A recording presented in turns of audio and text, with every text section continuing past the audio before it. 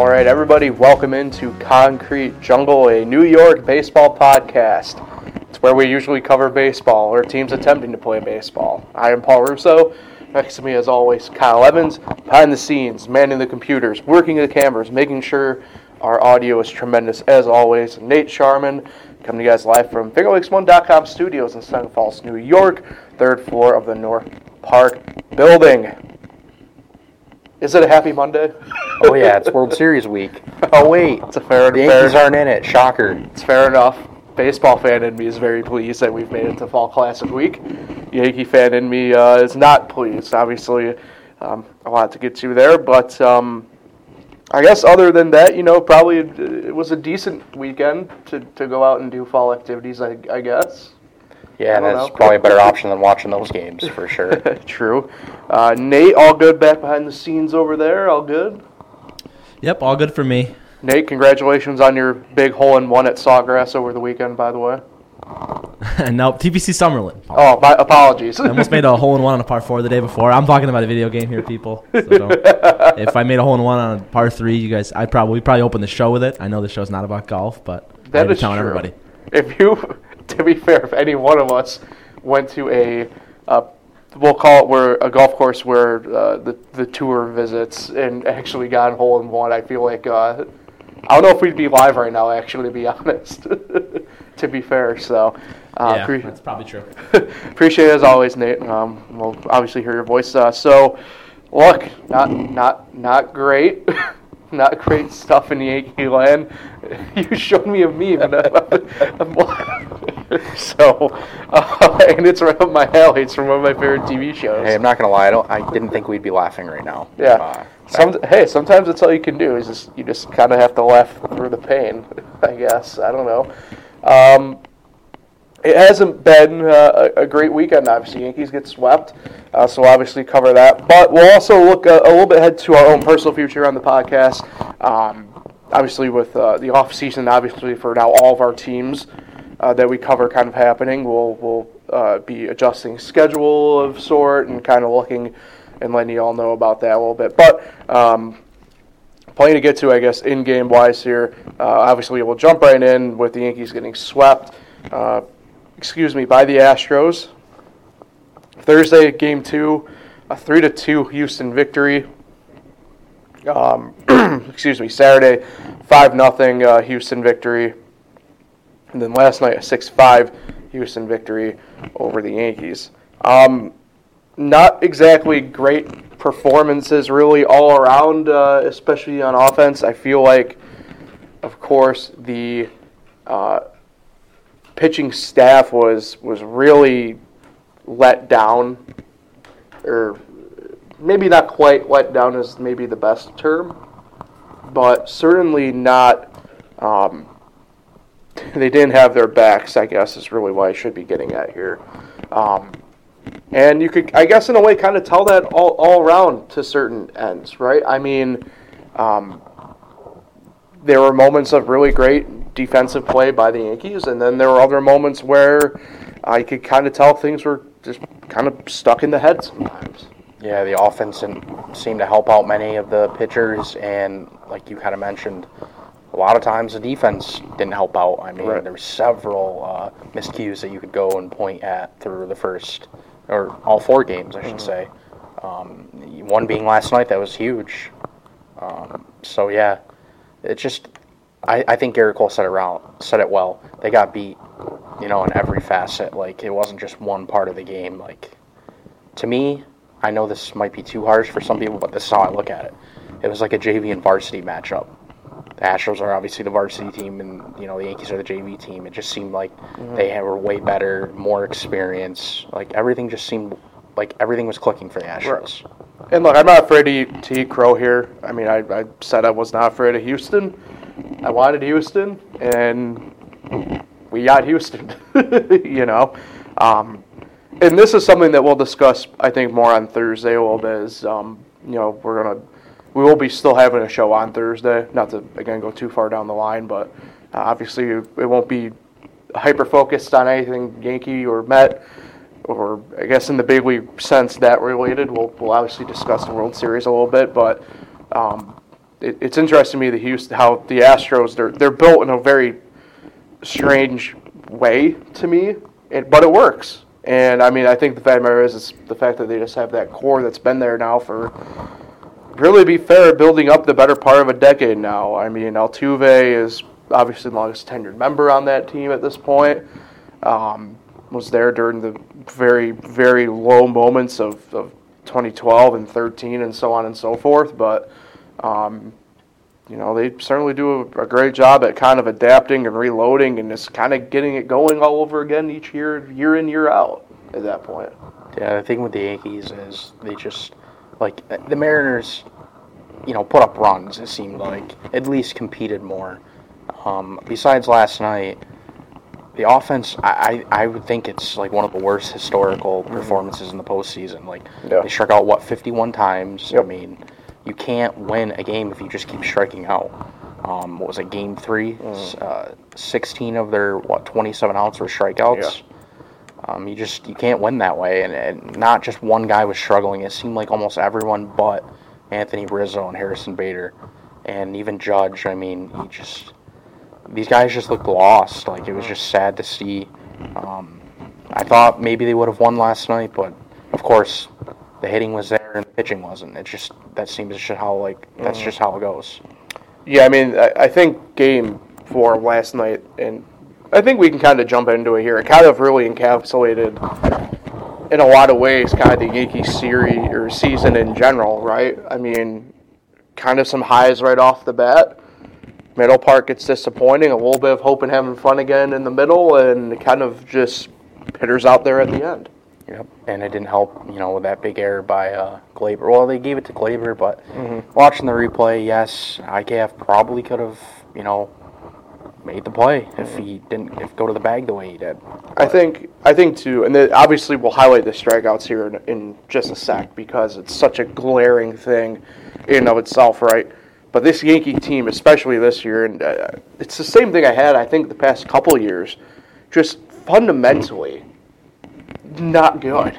Like, the double play, right? The would-be double play. And I know, to me, I think it's at equal parts Glaber and IKF as a whole, but that is not a play at the big league level that you should be messing up in a moment like that. And like I said, I know people are saying IKF's at fault, Glaber's at fault. To me, it's on both, right? So it's baffling. And look at this stat. And during the regular season, they made just 74 errors, which is the 7th fewest. But in the postseason, they made 6 errors in 9 games. It seems like these players, as soon as the moment was big, they just fell apart. Yeah, that's just how it seemed. It didn't matter if they're on the road or at home. Just big errors. I mean, look at the ALDS, the drop fly balls in left field. It was a Game 3. Judge and Bader almost collided, and Bader drops the ball. That led to a 2-run homer, which put the Astros up 2-0. Just little things in the postseason. Obviously, they're going to hurt you. And this is something that I do want to bring up right now. I didn't leave space for it right here, but I guess this part's maybe looking back on the season as a whole and something that we'll obviously discuss at a future podcast. But I feel like it's justifiable here, right? Is a guy like IKF, right, for example, who bring over in a trade, kind of force Donaldson upon us all year in a way. But a guy like IKF who, has he played shortstop before this year? Yeah, but he won a Gold Glove at third base. He's been playing out position all year technically, and just couldn't find a groove all year. And to me, it's tough at that point to expect a guy to maybe find that groove in a very effectively what was obviously a 4-game sample size or a 9-game total sample size. The Yankees have to admit that trade was not good. I mean, Josh Donaldson pretty much did nothing all year. Yeah, he had a walk-off grand slam and, another walk-off on opening day. But aside from that, the guy was lost. To me, it kind of looks like he can't even see at the plate. It's bad. I said this last night on Twitter because somebody, I forget who exactly, brought up the tweet from March 13th when the trade went down with Minnesota, and I quote tweeted it, and I'm like, it's a fun one to think about in retrospect, right? A guy who failed all year, a.k.a. Donaldson, a guy who was opposition all year and could never find a groove, a.k.a. Connor Falefa, and a guy who I'm not even sure really exists in Ben Rortvedt. And the fact of the matter is, if it wasn't to me for the Bader trade, which even then I'm still kind of questioning overall in the grand scheme of things, sadly enough, that would have been the biggest acquisition all year. Yeah, and how about the fact that Aaron Boone said he's one of the best shortstops, in terms of defense in the league, but yet they bench him during the playoffs, and then start him in an elimination game last night. Yeah, no, you're not confident with him, and he's not the best, or else you wouldn't have benched him. It's just they have to admit that was a mistake, and they couldn't trust him in the big moment, and it's just it's a mess. Yeah, so that's a perfect segue here. We can really jump in now with first off, we'll go with the stat that you brought up, and 50 strikeouts throughout the ALCS, just absurd.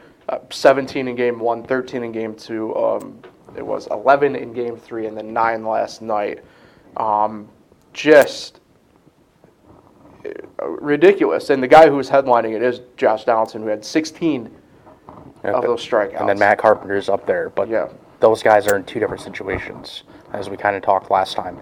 Matt Carpenter, hasn't played in 2 months. He got some time in, the alternate site, but other than that, he hasn't seen live pitching. Donaldson's been there all year. Now, I will say this on the Carpenter front as well. I definitely don't think he was healthy to, let me rephrase, he was healthy enough to play.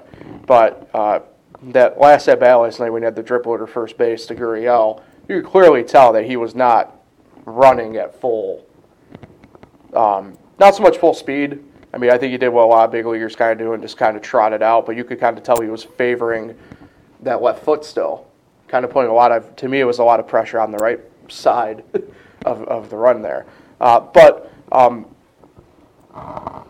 Donaldson strikes out 16 times. I didn't phrase it right on the screen, but 16 times in the postseason. So obviously he's the headliner of this. And to me, I think it's justifiably fair to kind of pin a lot of this maybe on him. Pin's probably not the right word, but to have him be the headliner. The part that I don't understand, though, is just the outright all-on Donaldson aspect of this, when it was really the lineup as a whole that's kind of failing to get going at any point. It was a lineup as a whole, but I just think because of how, a lot of times he just wouldn't swing the bat. Yeah. And then more times than not, the pitches were right down the middle. It's like, how are you missing your major league player? I mean, their fastballs are mid-90s. How are you not hitting these? I mean, sometimes he's not even making contact. Like last night, he struck out on 3 pitches. Yeah. They're not even competitive at bats. Where Carpenter, had some 3-2 counts. At least swinging. Yeah, and he was falling off balls, at least trying to get on. Sometimes Donaldson looks like he just doesn't try. Yeah, well, and I definitely want to revisit the Carpenter thing, but it will be when we kind of really get into the Aaron Boone stuff. Again, to piggyback off that, you look at a guy like Giancarlo, right? Struck out, did it looking, but at the very least, I think with him, what helps his case, and it's something that we have brought up on here before, the fact that he's not afraid to admit when it is on him.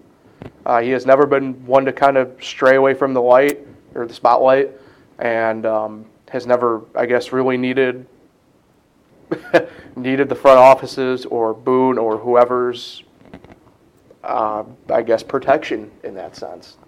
Yeah, the thing with this series is I think that the Yankees had a great opportunity. They were getting pitched to well, but they also missed so many pitches. Every hitter was missing pitches. Yeah.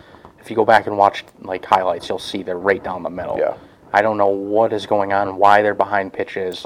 I don't know why the timing was off. Mm-hmm. Obviously, they had Verlander on the ropes in Game 1. They had, they got to McCullers early last night. Valdez, they got to him early, but they couldn't add on to it. Right. So many times they had these pitchers on the ropes, but they couldn't add to it. Yeah.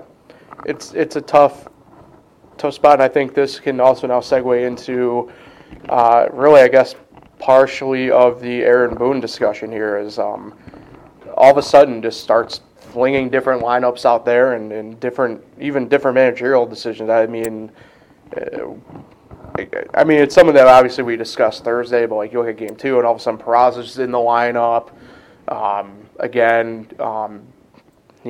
Just not random, but like you look at Saturday with Game 3, just having Rizzo bat leadoff, only to go back to Bader for Game 4. And then there was stuff last night, like I personally, and I was texting a friend about this in game, and he brought up a good point, right? Is Isaiah Kiner-Falefa going to hit a home run in that situation? No, probably not, but I'll at least give IKF credit compared to Donaldson, who was led off the inning. At least IKF was swinging the bat that game last night. Like, I would have at least had the guy who was getting the ball in play over the guy who just stands there. Might as well go up there with a friggin' plastic Nerf sword. Yeah, it makes no sense to go up there. It's kind of reminds me of Joey Gallo going up there looking for a walk. Yeah. Like, you can't just stand there. Like, yeah, I get you're trying to get on base, and then Aaron Boone's excuse for, not moving him down in the order or not taking him out of the lineup is because he gets on base. Oh, really? I mean, he doesn't look like he gets on base very much. I don't know the exact numbers, but the guy just stands there. He doesn't really, unless the pitcher actually pitches around him or can't find the zone, Donaldson is not getting on base. So, and part of that to me, too, is, like, at what point, like, if you're Boone, at what point in the series was he waving just the symbolic white flag? And I can't believe that the front office, like, I'm sure, obviously, they always, like, talk with Boone before the game. Right. But did they were okay with just switching shortstops all the time? Like, they were all in on Peraza one day, and then, Kiner-Falefa another day, and then Oswaldo Cabrera another day. Like, right. Like, I know Aaron Boone, is a manager, but like we mention all the time, he doesn't just make all the decisions. He has the front office people, everyone talking to him. I just can't believe that, like, they kept going back and forth, and they were okay with it. I have one question. Is this too mean to say about Josh Donaldson? Take your eyes to the screen, please.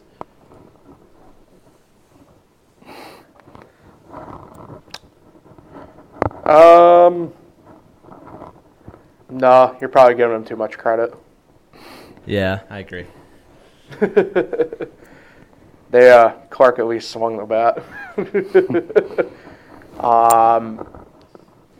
Yeah, I mean, again, like, part of this just circles back to, and this is a different discussion for probably, like, next week's podcast, but, like, at what point are we just going to see Hal just finally just burn the front office to the ground? I don't think it's going to happen, unfortunately, because the money's still good, but there has to be changes, right? I mean, but again, to me, I think it has to come from Cashman first. Cashman's got to go. I think everyone has to go. Yeah. Literally, there has to be a change, like an entire change. It's just, when he sent Matt Carpenter up the pinch hit for IKF last night, it was like, just go hand Dusty a cigar. Like, that's what you're doing. So, I don't really know. All right, the final, at least, I guess, gameplay-related thing I do want to discuss is Nestor Cortes. Gets pulled mid-third inning after giving up a 3-run home run with a groin injury. I know a lot of people are speculative, and to me it's not fair because I will say the reason why, that it was a fraud injury type thing, but Nestor looked off from pretty much after the first out in the second inning, for sure. Jeff Rancourt on the broadcast even brought up the fact that his fastball, which started at least in the low 90s, ended up dipping into the high 80s. Something clearly was not right. I would have, when they did the first mound visit with the training staff, that's when I would have pulled him at that point, for sure. I felt it was wrong to more or less leave him out there at that point when clearly something's wrong. But I get that he is a gamer, and I get that he's going to say he's fine enough to go. But in a situation like that, you have a 3-0 lead, guys are on base, just pull him. Like, you have to just be honest with him. Don't leave him out there, to me, to be just fed to the wolves like that, especially, if your logic on saving guys at that point is health, like the Yankees have been allegedly saying all year, then what difference does it make when you're already way behind the 8-ball in the series anyway? And then Aaron Boone says on the postgame show, which I thought was kind of shocking, that this actually is something he started to feel during a bullpen in the ALDS. Yeah. Like, really? And it didn't bother him that much back then, but now it bothered him in this game. Like, I don't know. It just doesn't... To me, at that point, then why wasn't Tyone starting today? Yesterday or something like that? I know, it just doesn't make any sense. I don't know. There's so many questions, but, I mean, we knew they were going to, lose the series. They're down 3-0. What is only one team ever came back from 3-0? Yep. So, like, no matter if they won the game last night, we knew they were going to lose. But the decision-making and everything that keeps going on is just, it's starting to get to the point where I think fans just don't care anymore. Why care if the Yankees don't care? Right. You know what I mean? And, I mean, they had plenty of guys to meet a turn to, right? I mean, Herman's obviously, albeit in the bullpen, I mean, you've kind of gone with him. And, again, credit to Wandy. Everyday Wandy Peralta just goes out there and more or less was able, to keep the cork on the season and try and do something for the guys out there and just nobody to save them. Yeah, and I also just want to bring up this. How about when Aaron Boone said Domingo Germán will only be used in long relief or whatever? Wouldn't right there was their example. Right yesterday have been an option, but then instead you just keep piecing relievers together and really pushing Wandy, who's over 40 pitches. Yeah, I mean the whole pitching situation yesterday was kind of mind-boggling. And then I see you got Matt Blake in his ear telling him this and telling him that. It's like, Jesus. Right. I mean, I just they were like last night. I didn't know you had Clay Holmes out there for a second inning, very moot point. Already had 21 pitches. Yeah, Germán got one inning on Saturday. Very long appearance. And that was his only appearance ever of the postseason. Even in the ALDS, he didn't appear in a single game. Yeah. Like, why would you carry him on the roster if you're not going to use him? Yeah. I think the fact of the matter is that we both expect changes with the Yankees, and we're very hesitant to see that actually come to fruition. Yeah, I think there's no way it happens. Yeah. All right, so that'll wrap up at least the recap stuff here. Looking ahead to really the rest of, I guess, the year and off season for the podcast, we'll still have one more episode this week on Thursday as we originally planned. But after that, we'll move to once a week for the time being. Obviously, with the offseason, there's not a lot to talk about. Kind of adjust from there as needed. Even though we're both big baseball guys, trust us when we say there gets to certain points in, say, December and even early January, where you're just kind of grasping at straws as to what to talk about. So, for the time being, at the very least through the World Series and probably a few weeks after that, we'll be going once a week. There'll still be plenty of headlines to talk about for both the Yankees and Mets, essentially, as well as the Mets and Red Wings. We haven't forgot about them. So Thursday, at least, will be World Series preview. We will discuss that a little bit because, hey, it's Fall Classic. Still one of to me, it's, the best of the postseason. Big Four sports, I'd say. Yeah. So plenty to discuss there. We'll also start our probably recaps of seasons for the teams that we cover. Probably start with the Mets. I know they have a lot of their awards and stuff out already, so we'll touch on them and really get going into that. And plus, who knows what else might kind of pop up in between now and then. I mean, I think we're cautiously optimistic about what could happen, but you never know. So that'll wrap up Concrete Jungle then for today. Obviously, we wish it could have been longer and brighter, but it's the way baseball is sometimes. Yeah, I was only at least hoping for a game tonight, just to extend the season at least one more day, but of course that didn't happen. Rough taste in the mouth. Nate, appreciate you as always behind the scenes, managing the stuff behind there. Any big plans for the week, Kyle? Nate, anything? Just watching the Sabres continue to roll, hopefully. Maybe go to the game Thursday. I don't know. Nice. Yeah, that sounds good, Kyle. It's a nice hot start for the Sabres, so there's some positives going on, right? Yeah. And plenty of positives to keep around here. Next Tuesday will be the premiere of our daily show here on FL1. FL Finger Lakes today, so looking forward to that. Yep, 9 a.m. Yeah. Tuesday morning. You'll be able to see all our faces at certain points on there, whether you like it or not. So appreciate everybody, as always, for tuning in. Like, share, subscribe on YouTube and also on the podcast feeds. I really appreciate if you left feedback and stuff like that. It helps us out. Catch up anytime on YouTube, Anchor, Spotify.